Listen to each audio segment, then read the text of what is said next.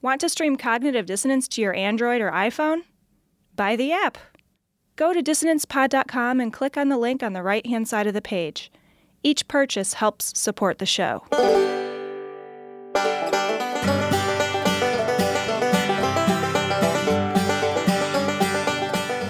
Okay, so if an abortion could be considered in a case of, say, a tubal pregnancy or something like that, what about in the case of rape? Should it be legal or not? Well, you know, people always want to try and make that as one of those things. Well, how do you slice this particularly tough sort of ethical question? It seems to me, first of all, from what I understand from doctors, that's really rare. If it's a legitimate rape, the female body has ways to try to shut that whole thing down. But let's assume that maybe that didn't work or something. You know, I think there should be some punishment, but the punishment ought to be on the rapist and not attacking the child.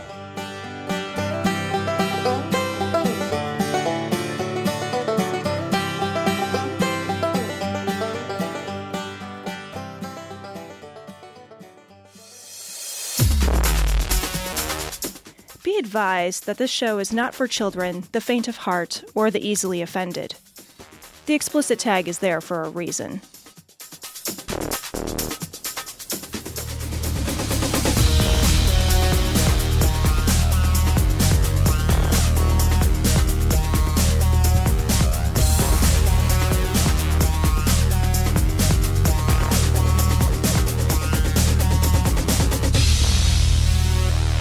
This is Cognitive Dissonance. Every episode we blast anyone who gets in our way. We bring critical thinking, skepticism, and irreverence to any topic that makes the news, makes it big, or makes us mad. It's skeptical, it's political, and there is no welcome mat. This is legitimately episode 62. Do not confuse this with an illegitimate episode of Cognitive Dissonance. This is definitively a legitimate episode.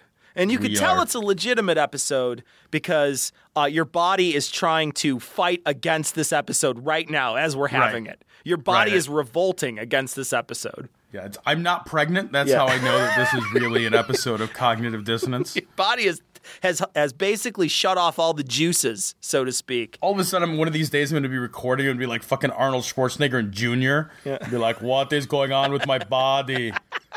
My nipples are leaking. Oh, man. Oh. Well, I guess that's the segue. Yeah, really it is. Yeah, it doesn't get any better than that, Tom. To the story that it dominating this week. Yeah. Absolutely dominating this week. I would tell you this story is from Huffington Post or from Reuters or from AP, but it's really from Earth. Yeah, it's from anywhere on the planet right now. It's Todd Akin. Oh. Good God, man. Just shut the trap. You're making it worse. You're making it worse. Todd Akin is a Republican congressman, and he basically went on record saying that, hey, you know, abortion's wrong. And when questioned about, you know, well, what about in cases of rape? And it says, well, you know, if it's rape, legitimate rape, you know, then you're very unlikely to get pregnant because your body basically, like, I don't know, like poops out the sperm or something. His mechanism, he didn't have a whole lot of mechanism. No, he didn't. Involved. He didn't really think this one through. What I love is there's an article that's linked to. There's like Huffington Post linked to an article, and the article they're linking to is from a website called RH Reality Check, because Akin had a gaffe, but this other Pennsylvania Republican said that rape victims secrete a certain secretion during an attack that will kill an attacker's sperm. Another Republican, this time in North Carolina, said the opposite, that a woman's juices don't flow, and that prevents the pregnancy. What? And you're you ask yourself, you're like, okay, wait, are all of these old men that ignorant of the reproductive system? I feel like every single one of these old men is like the guy from 40-Year-Old Virgin who's just like, is it true if you don't use it, you lose it? You know? Like, the juices don't flow, so they're like, are you serious? The fucking juices don't flow? She's not a steak, you asshole. Well, the thing is, you got to let her rest for 30 minutes. Yeah, before you cut her open, you know? That's terrible. What the fuck? It's like you walk into a room, like the police like burst into a room. There's like a woman like tented in foil, like just resting for 30. She's almost ready, officer. She's not nearly there yet. Yeah, her juices weren't flowing. Trying to keep her warm there. What? Yeah, like, are they that? They are obviously very ignorant of the female reproductive system. Oh yeah, I mean this is an astoundingly ignorant thing to say. The idea that you would even use the words legitimate rape together, like, you know, as a qualifier, as if to suggest that there are illegitimate rapes. Well, that was not. It was a less rapey. It's like when Whoopi Goldberg was like, well, it's not rape. Yeah, exactly. Rape? Yeah. Like, what is this idea? I mean, we have different notions of rape, right? Like, there's statutory rape and there's marital rape, but they all have one thing in common: rape. Yeah. You know, it's like it whether it's a fucking Caesar salad or a Cobb salad, it's still a fucking salad. You know, it didn't become a different fucking thing. It's still, you know, it all revolves around the issue of consent. You know, this idea that there can be such a thing as an illegitimate rape basically is a way for him to rhetorically remove agency from women by saying, you know, if I illegitimize certain rapes, then I basically get to say that the idea of consent for a woman is not important. So I can remove your agency, your sexual agency, and then it's easier for me to make decisions about your body because you no longer have agency. Every one of these guys has this, they have this ulterior motive, and it's they want to make sure that they let you know that rape really doesn't happen a lot. And when it does happen, it doesn't result in a lot of pregnancies. Therefore, abortion is wrong. Because rape doesn't happen as much, and it certainly doesn't produce as much children, as many babies.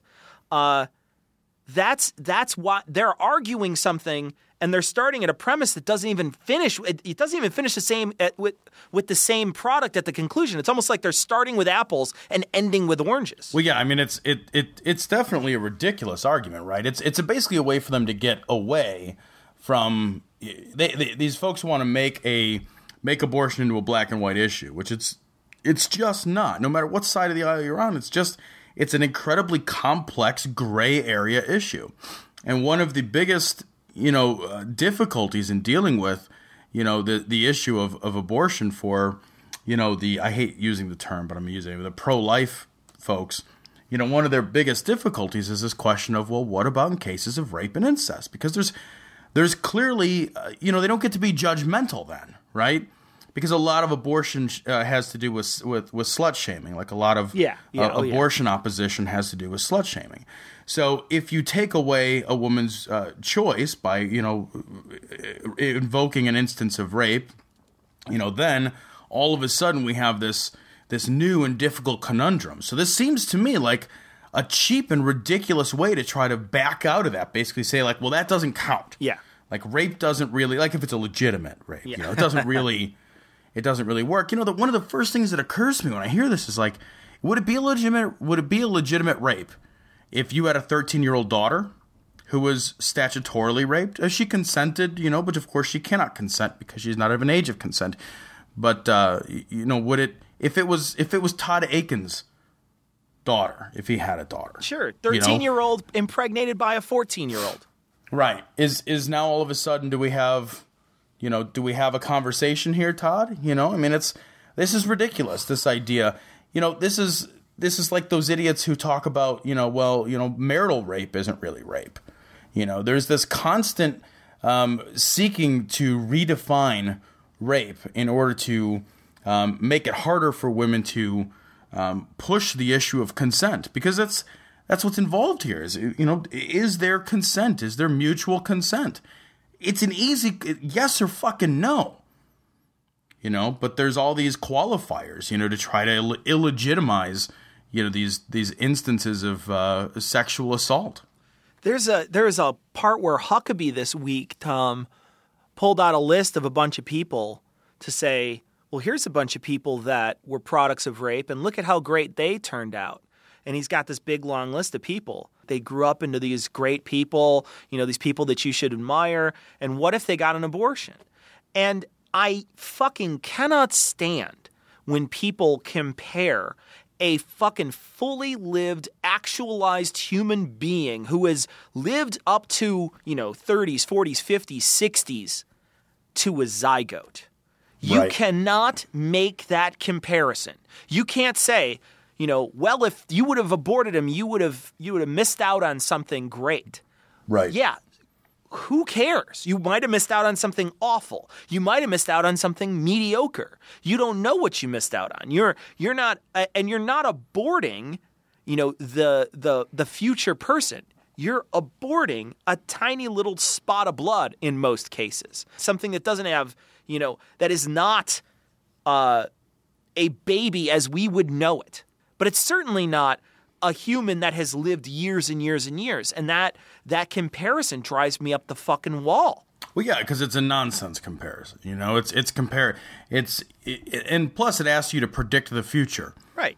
You know, when it's a crystal ball comparison. You know, well, you know, you're pregnant now with a you know the child of the person who raped you, but you never know. Maybe that's going to turn out great. You know, look, here's some people that turned out pretty great. Oh, well, great. I guess I'll just fucking crystal ball that shit and decide that they're going to turn out to be really great people, and my life will be, you know, rewarding and wonderful because I was impregnated by that, you know, fucking beatific rapist. Yeah. Like that's not really a true. You can't do that. Yeah.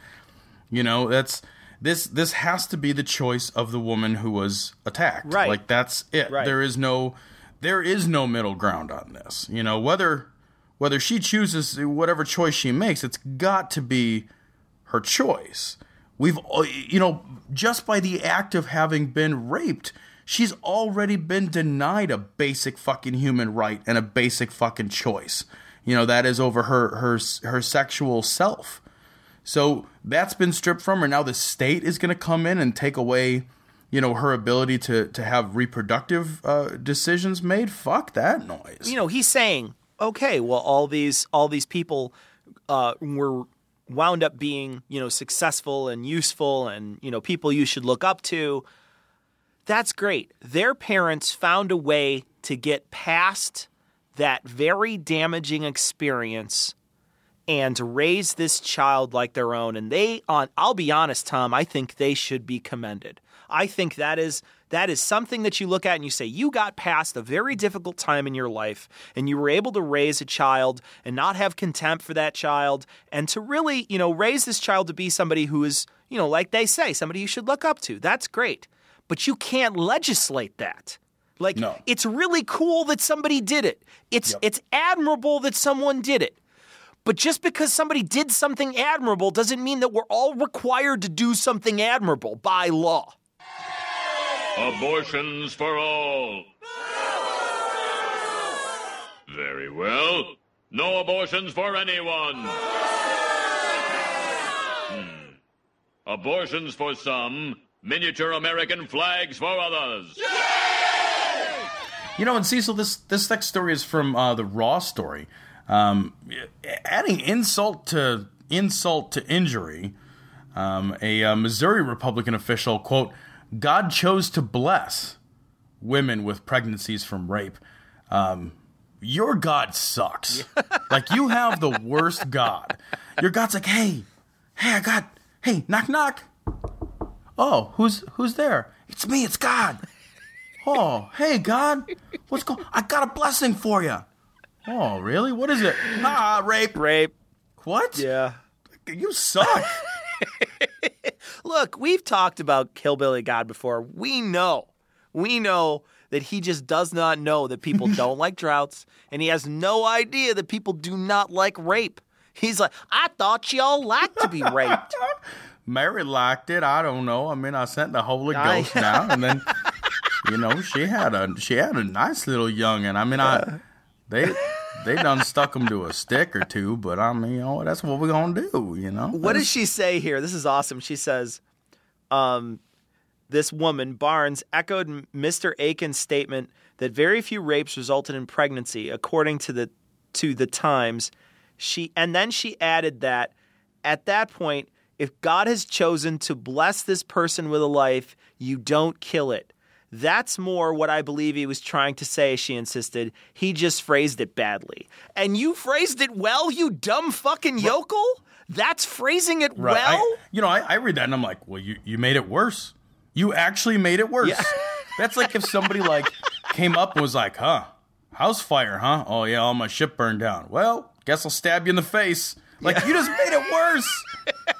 So your house burned down, huh? Well, I guess I'll just have to douse you in gasoline and light you on fire. Yeah. Oh, by the way, I ran over your dog on the way over. Yeah. So good times. And then I raped it. Legitimately. Hell yeah. This is, I mean, God has chosen to bless. This is a whole way of thinking, Cecil, that I simply, like, I can't get there from here, right? I can't get the idea that somebody would actually look at somebody and be like, I think you've been blessed. You've been blessed with that little baby. No, Tom, I think I can get there. And the easiest way to get there is you look at these people and you think nothing in your life has ever gone fucking totally wrong. Right. Nothing in your life has ever been fucking awful. You've never been hungry. You've never been poor. You've never been, the victim of an assault or, the victim of a robbery or whatever. Because the only way you can look at all fucking babies are a blessing, the only way you could look at the world like that is if you have never, ever, ever had to worry about feeding your child or any of that stuff. The people who have been raped in the world would never say that. This woman is not a victim of a rape. Because there's no way she would say that. I think that this person lived a charmed life. And they're like, oh, well, every baby's a blessing. What? They're babies. They're fucking cute. What the fuck? Yeah, and you also have to think, like, hopefully the pregnancy goes well. Because they don't always. Yeah. So, I mean, there's so many other ways to be like, well, the state said that you've been raped, so that's a blessing. So, congratulations on your blessing. Yeah. And, I hope everything goes well with the pregnancy. They don't always, so there's a possibility you could die from that and have complications. Certainly that happens. And, we'll try to save the baby before we save you. The baby will get we don't want to be rude. Preferential treatment. So we'll definitely try to, if you have cancer or something, we can't treat that. You're pregnant and all with the rapist baby. Rapist baby. It's fucking crazy, right? Yep. And who's going to pay for that pregnancy, right? Is the state going to say, oh, well, we forced you to carry that child against your will, so we'll go ahead and pay for the medical care and treatment, the delivery, no, of course not. They're not going to offer shit. They're just going to basically be like, oh, you got an extra blessing. You got a fucking pocketbook blessing now. Yeah. Well, and that's the thing that really burns my ass is that you have all these people that are so against socialized medicine. They're so against welfare and that sort of thing, social programs in general. But they're the type of people who are like, nope, every fucking baby gets born. Right. Every goddamn baby that gets fucking put there, every fucking speck of zygote gets fucking fully actualized. That's the way we roll here. And I don't give a fiddler's fuck what happens to it. The moment it gets born, it's your fucking problem. But until then, goddamn it, it's gonna get born. Pardon me while I go blow up a fucking Middle Eastern nation. Fuck you guys. Fucking carrying the fucking cross on your back. Oh, look at how pro-life we are. Look at how pro-life we are. Except for the moment that life is born, or it's fucking too brown, or it lives around the other fucking side of the fucking world, nobody cares about it anymore. I'm Raymond Massey, and I have a special message for senior citizens. Today's doctors, drugs, and medical devices truly work medical miracles for young and old alike. But there are some as phony as a $3 bill. Investigate before you invest in health services or products. Help stamp out quackery. This story is from Slate.com. I like the title of this story. Quackery and Mumbo Jumbo. Mumbo Jumbo. in the U.S. military. Cupping, moxibustion, and battlefield acupuncture are endangering troops. First, I gotta say, battlefield acupuncture? Aren't you already worried about being punctured on the battlefield? Maybe you could find a different place for the acupuncture. Like some guy's running out, you're like, oh, fuck, just fucking roadside bomb just blew up and people are shooting. Wait a minute, I gotta stick some needles in you. Be like, I need the blood in my body. I need less holes in me. I am not in a place right now where on this battlefield, I need more holes in my body. I also want to point out, Cecil, that cupping looks hilarious because it makes you look like an old-timey radio. It totally does. You know how you tune in Tokyo, though. You know what I mean? Like, that's what you got to worry. You're like, hey, turn over. It's time for the happy ending. This is a good story because I really like the way it's written. And there's a great quote from this article that I want to read. It says, it can't be stressed enough that the plural of anecdote is not data. Nice. Uncontrolled observations usually lead us astray. Observing that some number out of 1,000 patients improved with acupuncture is meaningless unless we know how many would have improved without it. And I love that. Yep. The plural of anecdote is not data. I love that. That is pretty awesome. That's pretty spectacular. You know, it's funny because I probably shouldn't say this. My wife worked for a traditional Chinese medicine doctor years ago, back when we were in college, and she had the cupping and I've had acupuncture because I was curious about it. She's had acupuncture, the moxibustion, all that stuff. What the fuck is moxibustion? Yeah, I don't remember offhand. I know the term though. I think that's where let me look it up. They light some stinky shit. They light some stinky shit. Well, don't they do that anyway? It's a medicine therapy using mugwort herb. Plays an important role in medical systems of China. They basically just light stinky shit and run it around the room. Burn the fluff or process it further into a cigar-safe stick. It can be used indirectly with acupuncture needles or burn it into the patient's skin. Ooh. Yeah. That doesn't sound good. No. You know, it's so funny. It's like you go to the doctor's like, hold on, I gotta fucking dye a cigarette. Hey, I went to the doctor. He just started throwing matches at me. What the fuck? It was. So you've had acupuncture done? I have. Yeah. And did it do anything for you? No, it just feels kind of weird because you have needles in your face and what have you. That's the thing is they put needles kind of all over you. They get like, at least this guy, you know, you put dozens, probably 2 dozen. I don't want to exaggerate, but it was more than 20 needles all over you. There's them in your face and like in your nose and your arms and chest and legs and I mean just fucking everywhere. You're just like a pincushion. Right. But they don't really hurt. They're these really, really small needles. They don't really hurt. They don't go in very deep at all. They just kind of sit there. And then the rest of the time, you're in this very calm and relaxing environment with low music, and they put things in, and then they leave for 45 minutes. So if you're in a place in your life where it's like, wait a minute, I have 45 minutes in a room that's nice and quiet with soft music playing, there's no way you walk out of there and don't feel relaxed. You just don't need the needles in your face. Sure, just lay down somewhere. Right. Give them a couch. It's like you basically just took a nap. Yeah. Like somebody power napped you, and you paid them for it. Now, you can get damage from acupuncture. You can get damage from it. They inexperienced people can put the needle too far in, especially in like sensitive areas like the spine and places. So that you can actually get damage from acupuncture. Did you see in this article too? This will be the last thing we say about this. The idea is that, by the way, the U.S. military is paying a lot of money for this, and this person basically just goes through this long list of why it's not useful. But one of the things here, it says, and now it is hiring acupuncturists, and the it is the Army, for its pain clinic at Fort Sam, Houston, at an annual salary of $68,000 to $89,000 a year. The job description says the candidate will offer the full array of the most current and emerging evidence-based approaches to integrative medicine for patients with acute and chronic pain who have not responded well to conventional treatment modalities. So you're going to be shoveling them bullshit for $90K a year. I don't even know how they're going to fill that position, right? How do you fill the position where it's like, well, we want to know what, your experience with evidence-based bullshit. Right. Well, I don't have any evidence because bullshit is necessarily not evidence-based. Oh, well, I can carry on then. Yeah. $90K though, that's a good amount of money. And really, it's just helping people as much as placebo's helping people.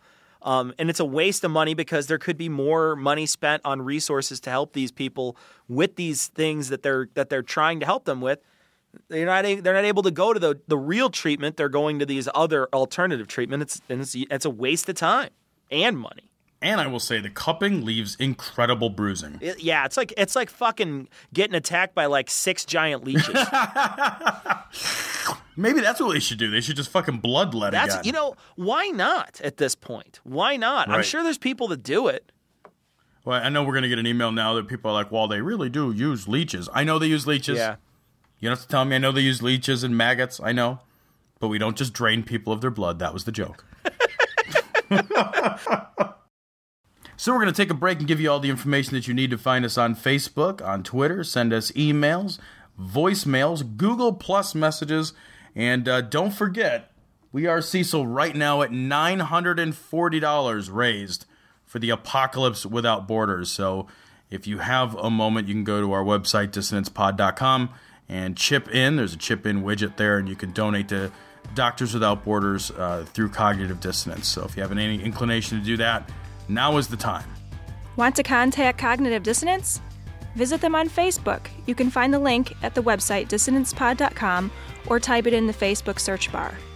Be sure to follow the guys on Twitter. Their handle is @dissonance_pod. The guys also post to Google Plus now too, so check them out there. And if you'd like to email them, you can do so at dissonance.podcast@gmail.com.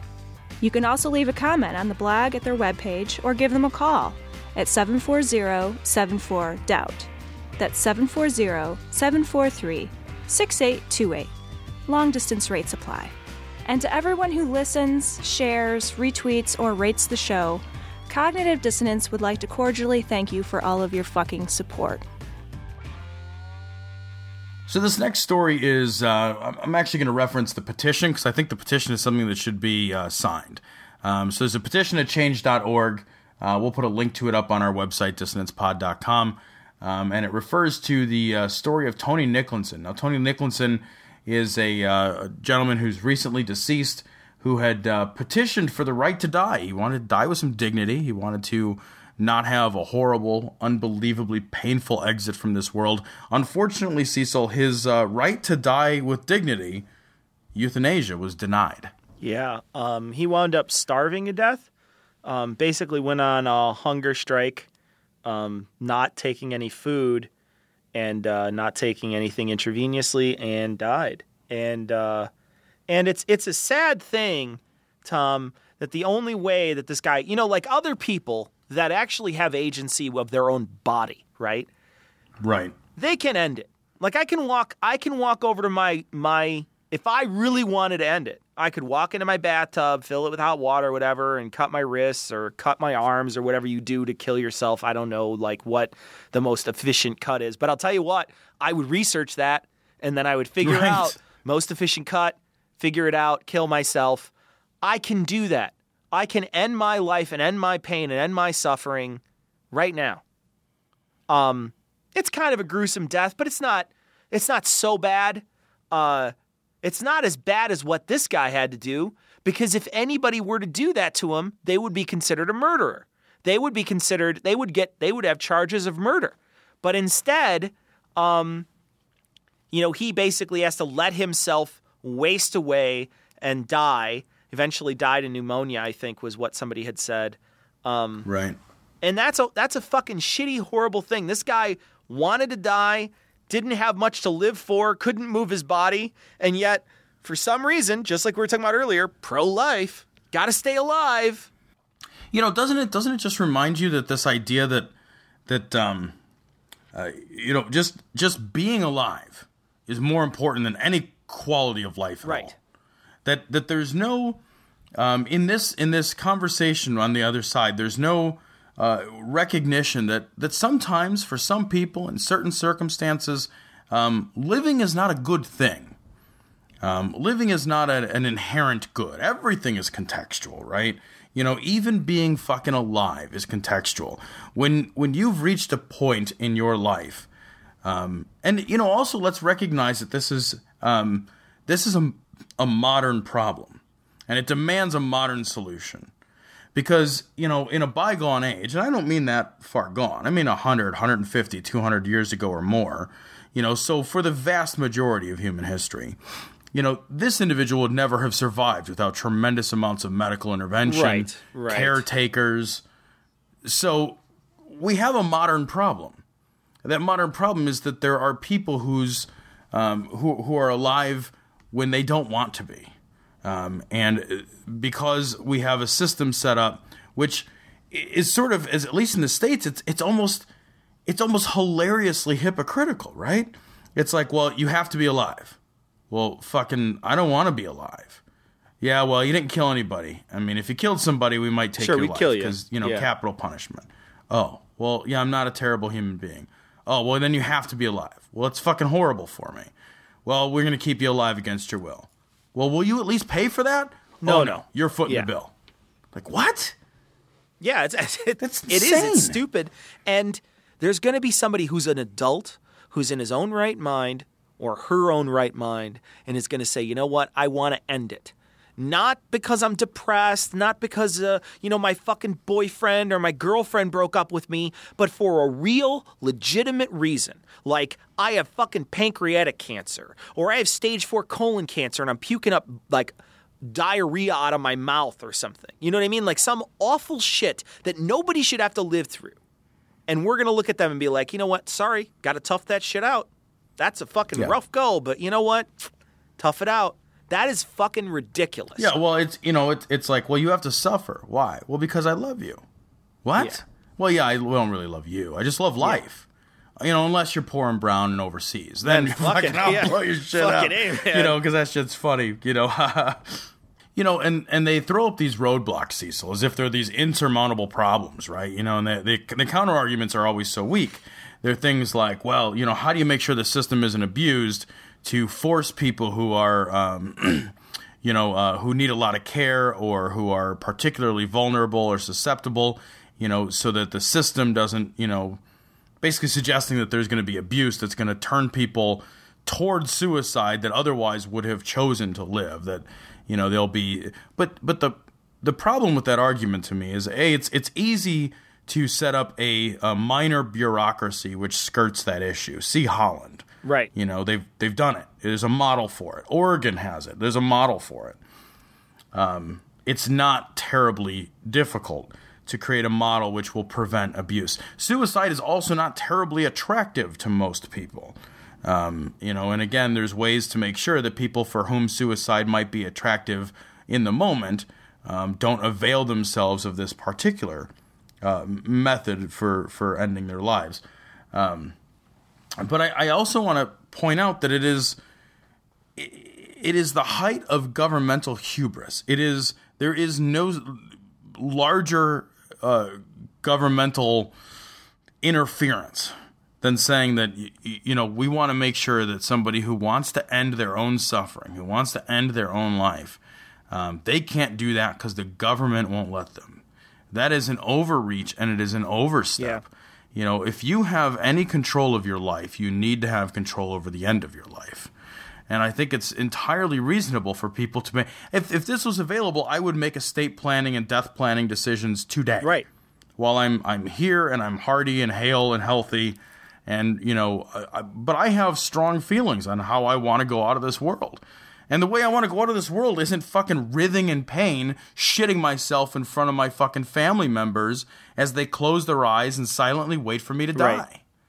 That's not, you know, that's not for me. I'll pass on that if I can. There's a lot of people that don't want that. And I think as time goes on, we're going to see more and more states open up to this sort of thing. The conservatives in this country, you would think you would want to, if you're a conservative, you would say, I want the government to be as small as possible. I want the government to be out of my life as much as possible. Okay, well, then why are you telling people when they need to have a kid? Why are you telling people that they need to stay alive?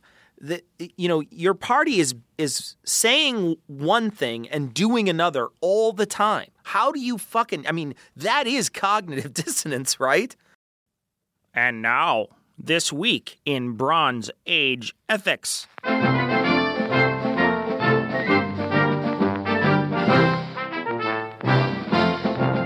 Dateline, Jericho, April 20th, 1400 BCE. This week on the front, we gave the dirty Canaanites a taste of some new experimental weaponry. A horn developed by Joshua, one of the 12 spies of Israel, has the city reeling. This new horn has the power to knock down even the most fortified city wall. It also comes in 2 colors, bone white or this stylish black. The horn has been used on the front with a rousing success. One of the witnesses had this to say. When the people heard the sound of the horns, they shouted as loud as they could. Suddenly, the walls of Jericho collapsed, and the Israelites charged straight into the city from every side and captured it. They completely destroyed everything in it. Men and women, young and old, cattle, sheep, donkeys, everything. Take that, you filthy Canaanites. Next time you'll know better and surrender. And if you see us coming to take over and slaughter another one of your cities, a word of advice. Hide your donkeys. This has been This Week in Bronze Age Ethics.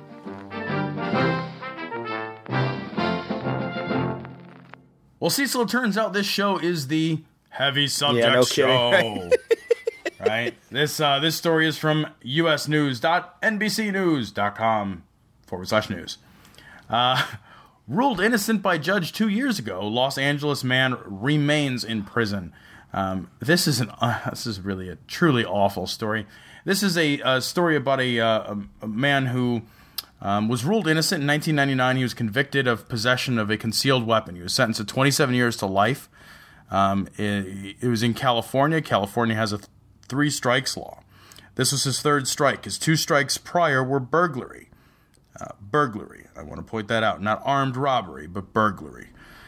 His last conviction has since been overturned. His conviction he's been ruled innocent. Not just thrown out on a technicality, but he was ruled innocent by a judge. He remains in prison 2 years later because they didn't innocent him enough quick enough. Like, he wasn't innocented fast enough. Of course, playing here, but 2 fucking years. Now, you look at this and you think, well, that's an egregious example of the justice system failing, completely failing. And how is the 3 strikes law benefiting this man or the California or American populace at all? It doesn't even feel like it's 3 strikes either. It feels like 2 strikes and a foul ball. Right. Because he should have one more at bat here, I think. Because the fact is that the 3rd one wasn't even a strike. The 3rd one he was found innocent of. I don't understand. This is all just bureaucracy. I don't understand how we've got to this point in this country where bureaucracy can keep you in a fucking jail cell. We have overdone and overthought some things. And the 3 strikes rule does not stop criminals from doing shit. Like, it's not an effective way to stop people from doing stuff. We know that criminals don't think about the punishment when they do the crime because a lot of criminals don't think they're going to get caught. That's why the death penalty doesn't work, because criminals don't look at that and be like, well, fuck, I don't want to kill another person because I don't want to perhaps die. Nobody thinks about that when they're killing someone else. It's, so the idea that the 3 strikes rule does anything, what it's doing is it's putting away career criminals, right? That may be a good thing, but at the same time, if it's 3 burglaries, you're saying that's a life in prison? Do you think that that's equal to life in prison? Well, and imagine, you could have those 3 burglaries in a very short period of time. You could to throw somebody in jail forever. You're going to be in prison forever. That seems to me like nothing more than a way to build prisons. Yeah. That seems like a great way to build prisons. It seems like a terrible way to rehabilitate, because obviously rehabilitation is not an option with somebody in prison forever. It seems like a great way to make sure that there's a huge disruption to families. It seems like a great way to burden the state financially. It just seems like a ridiculous thing to do. The 3 strikes law just simply It just doesn't work. It's not an effective thing. It's effective only at making sure that we have, percentage-wise, one of the largest prison populations on the planet. Absolutely. We have an incredible number of people incarcerated. And if you look at the total number of people who have been incarcerated, the numbers are astonishing, and they're all, and those numbers are disproportionately African American. They're disproportionately affecting communities which are minority communities. 3 strikes law is not doing anyone any favors. And the idea that this guy, here's an idea. In order for you to support the 3 strikes law, you have to be able to say, our justice system is perfect. Right. Right? You have to be able to say, I'm okay with putting somebody in prison fucking forever. Just stripping them of their freedom, of their livelihood, of their lives, of their ability to connect with and maintain meaningful relationships with friends and family. You are taking their life in every way but the physical. And you're throwing them in jail. And in order for you to be comfortable doing that, I think you have to be able to say, we didn't make a mistake. And we're 100% sure of it.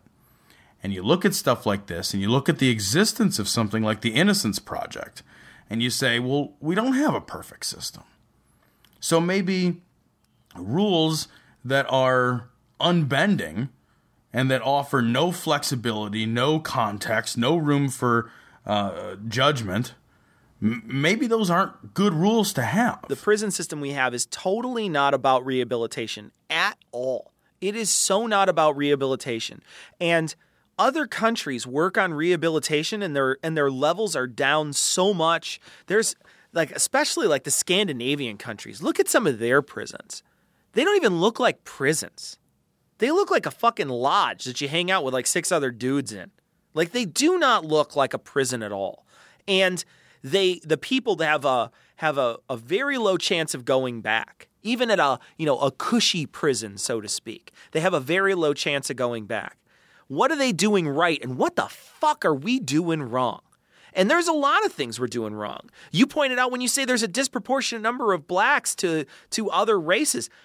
There's also some bias, a lot of bias in our country, even still, when it comes to crime and being black.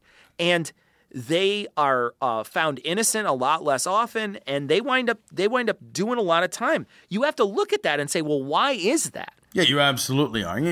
African Americans get stiffer sentences for the same conviction than any other minority. It's not even close. Many studies have been done where all other factors have been factored out, and African Americans get more time. So even if you're just looking at person A and person B are convicted, person A is African American, person B isn't. The African American gets more prison time every time, even if it's a first. They've even controlled this to first offenses and what have you. Doesn't matter.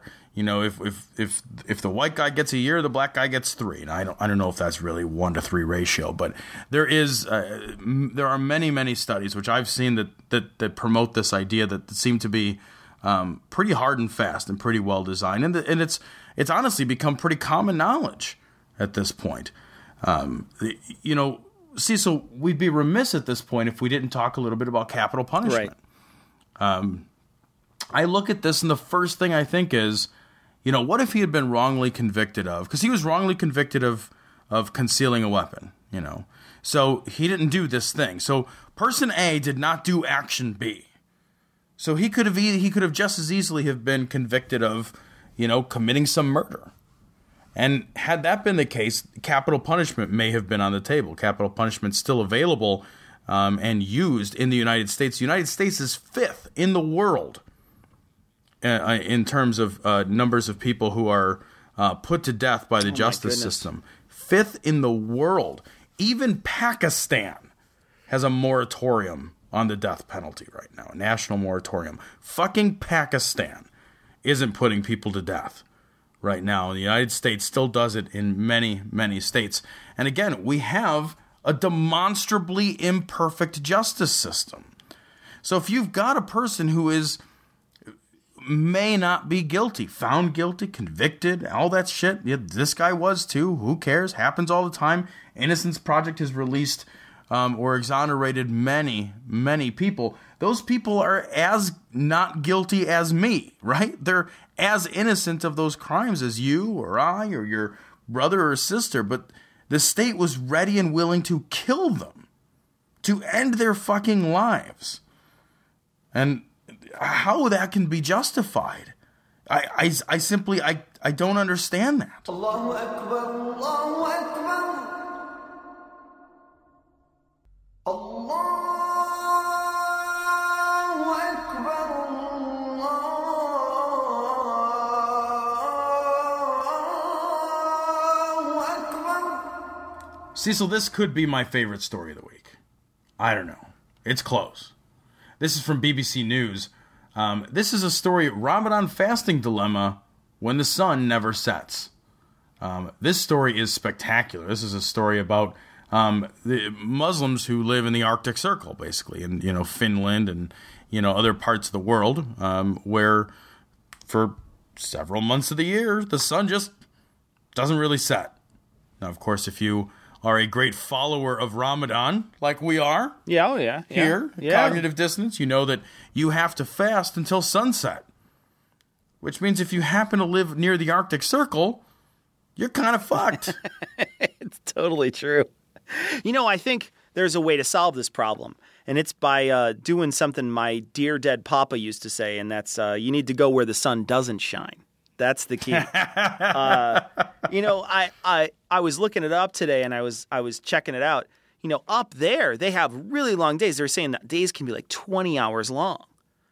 But you could find a place, if you go all the way to like the southern part of South America, you can find a place to live during Ramadan where your days are, sometime between around 5 and 6 hours a day.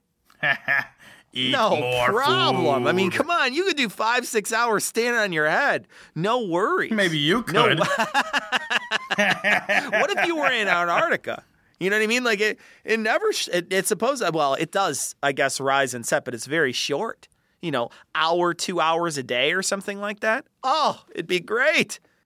You're just constant eating. You're only taking a break to take a dump. You just gotta... I could just eat 20 straight hours. Eat those little fucking crispy little curry things they make and just fucking chow down on them, man. You read this, and isn't it just so evident that this is I mean, and obviously it is, a religion and a bunch of religious principles in a book and a series of rules written by a fucking desert people who knew nothing of the Arctic. You would think God would have accounted for this, right? Maybe they just don't have the appendix. Maybe it's like Appendix B of the Quran. They're just like, oh, did anybody remember to get the no? Fuck, what do we do? I don't know. Fucking set your clock to Mecca. Whatever. Fuck it. It's a ridiculous idea that this is really a true thing when you take into account something so evident like this. It's hilarious. Yeah, and you're absolutely right. They didn't have, when they wrote the Quran, they didn't have an iPhone app to tell you what it was in Mecca. You know what I mean? They didn't have that app. They didn't have an app for that. So the fact is that they're spending their, certain people in this country, as if I want to say that like the limit is 18 hours. So 18-hour days is your limit. After that, you can rely on Mecca time. So whatever Mecca time is, you can rely on that and not eat during those times. It just seems weird to me too when you think about it. You're like, okay, well, God's going to like me more because I didn't eat a food. Wait, what? Like, you're God? Yeah. I mean, I guess it's like you're giving something up, you're sacrificing something, but I don't know. But it's only a mild inconvenience. Yeah, really, because you can eat later. Right. It's not like I'm fasting for like days and days and days to give something up. I'm just, not doing a thing. This person in this article, though, for 20 hours, they didn't drink any water. So what do they got to do? Like it's like they're going to run a marathon. They got to Gatorade up like right before the sun rises. Like they're like pouring Gatorade over their head, like drinking cups after cups of Gatorade to make sure they're hydrated throughout the rest of the day. Because you're going to have a fucking nasty headache and stank breath at the end of the day. Well, and what do you do if you're, if you're a Muslim living in the Arctic Circle and you're working like manual labor. Like, let's say you're working on let's say you're in Alaska, for example, and you're working on the pipeline, and it's same thing. It's 20, 21 hours between, times you can eat. I'm burning thousands of calories a day. I'm fucking dehydrating quickly. Yeah. Well, sir, you're fucked. Yeah, sorry. Yeah, just, God wants you to be hungry and thirsty and dehydrated. And wait, what? Why? I thought he loved me. You would have I don't know. The shittiest headache for the entirety of Ramadan. You just had this fucking nasty dehydration headache the entire time. Be all pissy. And, can you imagine saying that to, like, your friends or family? Like, hey, I really love you. Oh, yeah, I love you too. Prove it. What? Don't eat anything. Yeah, just till tonight. Wait, can't I just tell you that I love you instead? Like, can't we just be good with the... Can't I say it and you say it and we both believe it? Like, can I bake you a pie instead? Instead, it's like, give something up. أشهد أن لا إله إلا الله. This story is from abcnews.go.com. Obviously, that's the mobile address. Girl, 11, could face death in Pakistan for blasphemy. Oh, Pakistan. Who are you kidding? First of all, you have a moratorium. You're not tricking anybody, Pakistan. I looked it up on Wikipedia, bitch. But this is a story about an 11-year-old mentally challenged, possibly Down syndrome young girl, 11 years old, who may or may not have damaged a Quran. And so she has been arrested on blasphemy charges after a mob of 500 or 600 people swarmed her house. Yeah, well, she's lucky that she wasn't killed like that one guy who was killed by the mob there, because that mob killed that guy. Right. Who did almost the exact same thing, burned a Quran or tore some pages out of a Quran, and they killed him. So she's lucky. She should feel lucky, but really, we're gonna look at an 11-year-old and we're gonna say, oh, well, she made a decision that we should be able to. She didn't made a decision so heinous that we should be able to end her life, and not that she fucking cut her mom up with a fucking butcher shears.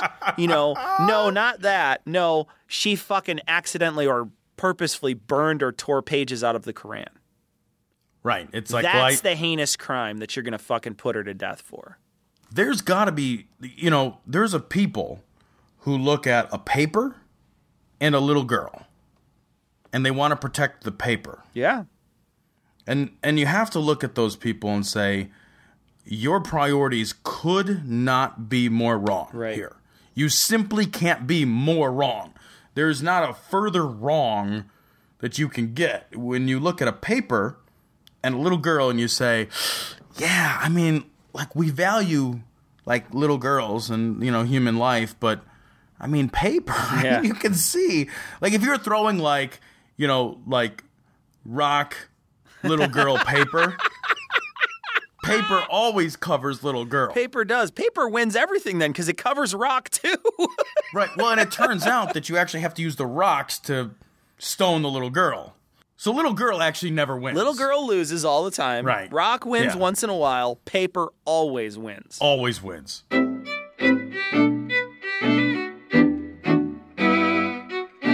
So we got a lot of email this time.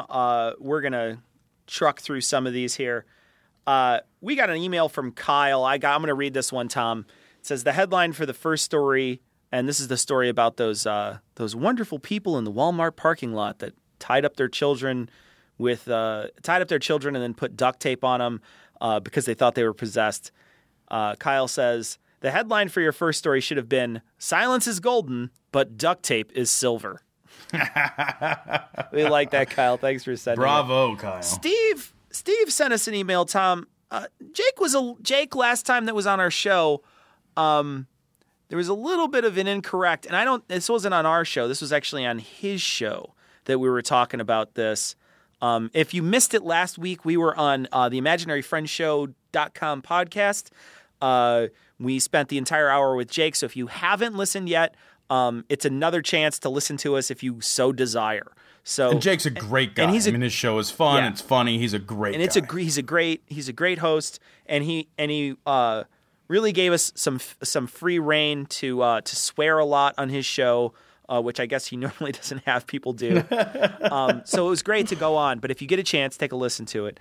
But on his show, there was a moment where both of us were just slack-jawed when he said, first he asked us what the 19th Amendment was, and we knew it was women's suffrage, and he was like shocked. I can't believe that you would know this. And he said, well, Australians wouldn't know their constitution. And then a few seconds later, he proved that Australians don't know their constitution by saying that it took until 1966 for the women to vote in Australia. He was wrong. It was the Aborigines. The Aboriginal voting was granted in 1966. Still heinous, still stupid, but not. It wasn't the same as not giving women the right to vote until then. It looks like actually they were pretty early on giving women the right to vote. Yeah, 1902. Yeah, looks like. So that's it's not totally different. It's not just totally different. It's not like fucking 1801 though. I mean, like let's stop fucking jacking ourselves off here and saying how great Australia is. It was still 1900s. We got an email from Andrew, and Andrew had some great comments. Andrew is a podcast contributor for The Pod Delusion.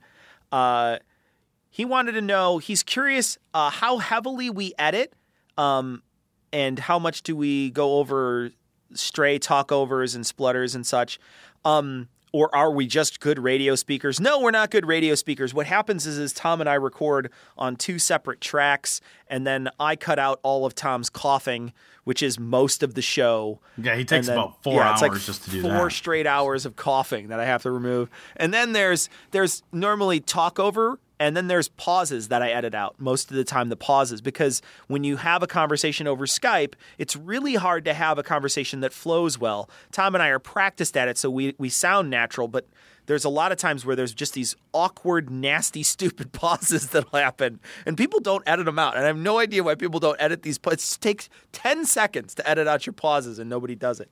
But we edit out the pauses. Yeah, he also had a comment about something that you had said, Tom. Yeah, he says that our response in episode 61 about being an angry atheist, he said that he found that profound. He realized he was assuming that the question was either or.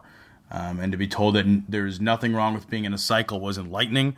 That is the one and only time I will ever have profound and something I've said mentioned in the same fucking paragraph.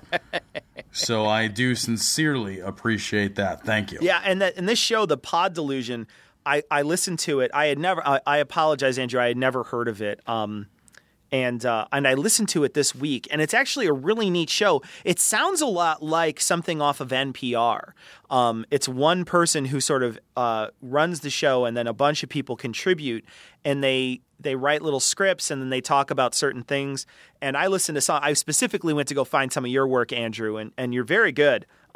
Great writing and very interesting. So good luck on The Pod Delusion, and I hope it works out for you. It's really a great show. So if you get a chance, check it out. We got an email about fasting from Warren.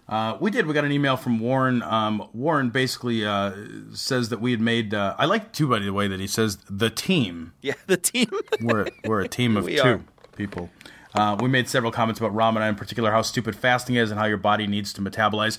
Warren, we were talking about our bodies, which desperately need to always metabolize, as evidenced by my insatiable hunger, which is also evidenced by my incredible girth.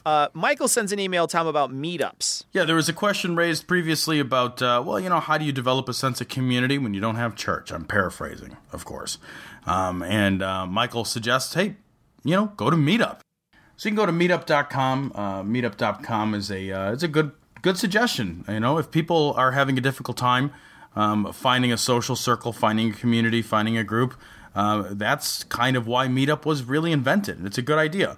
Other organizations to check out, he suggests, are the American Humanists and Secular Humanism Societies. Find chapters in your area.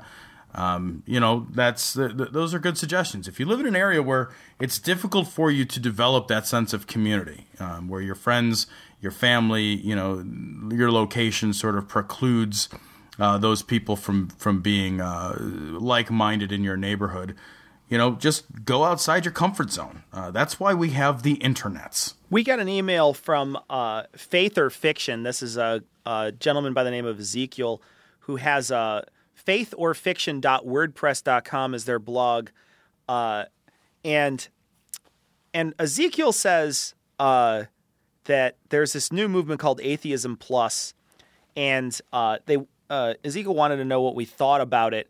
Now, there's a blog post where you say that the person is basically calling other people douchebags, telling them to join us or get the fuck out. What's our opinion on this? I will say that the basic values of Atheist Plus, or Atheism Plus, are the following. They care about social justice, support women's rights, protest racism, fight homophobia and transphobia, use critical thinking and skepticism. I think that's fucking great. I think that's, when people talk about atheism, and this happens a lot, and if you listen to like Skeptics with a K, when somebody says something about atheists, they immediately say atheist is just a fucking non-belief in God, period. That's it. That's the entirety of it. And really, that's the definition. And they're wholly right when they say that. But I think, Tom, you and I, for a long time, have been Atheist Plus. That's what this show, I think, is based on. Yeah, it's the idea that atheism and humanism go hand in hand. They're not requirements. They're not prerequisites in either way. But they do or they should go hand in hand.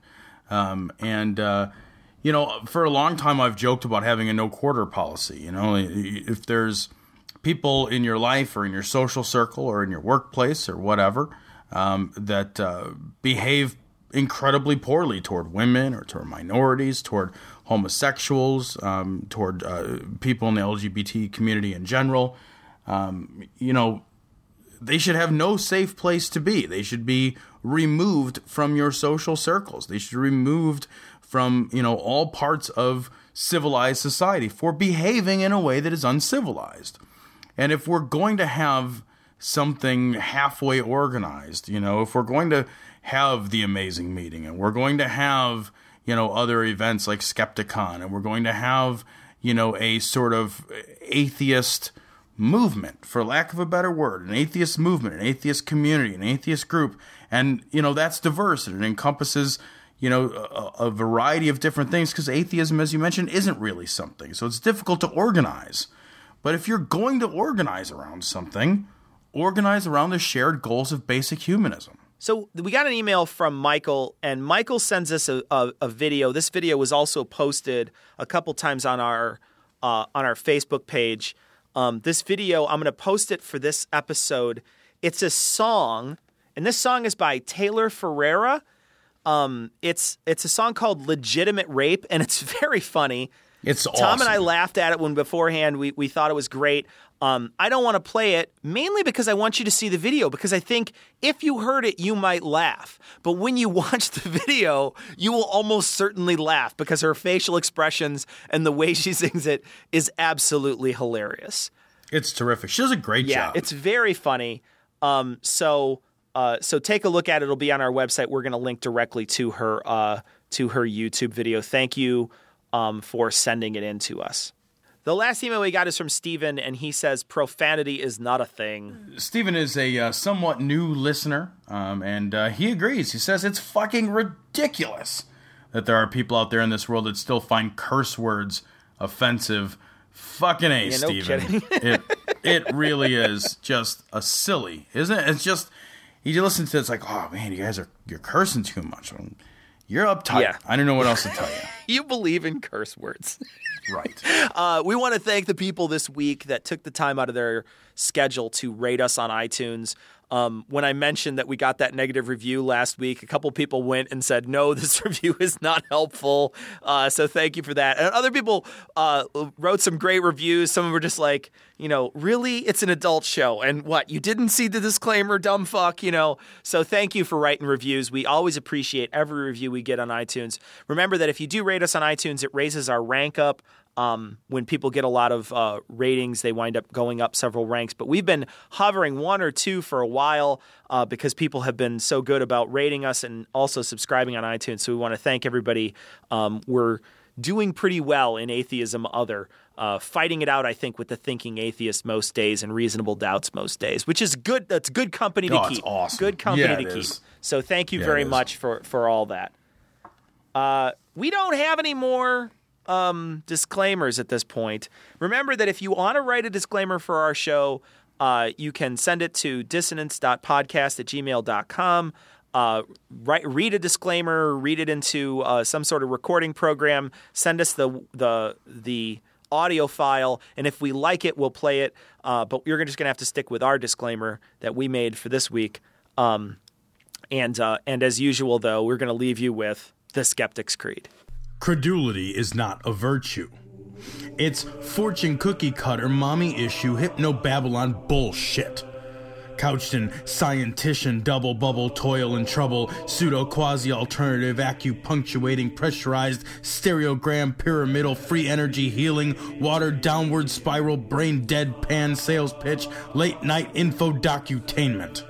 Leo, Pisces, cancer cures, detox, reflex, foot massage, death and towers, tarot cards, psychic healing, crystal balls, Bigfoot, Yeti, aliens, churches, mosques and synagogues, temples, dragons, giant worms, Atlantis, dolphins, truthers, birthers, witches, wizards, vaccine nuts, shaman healers, evangelists, conspiracy, doublespeak, stigmata, nonsense.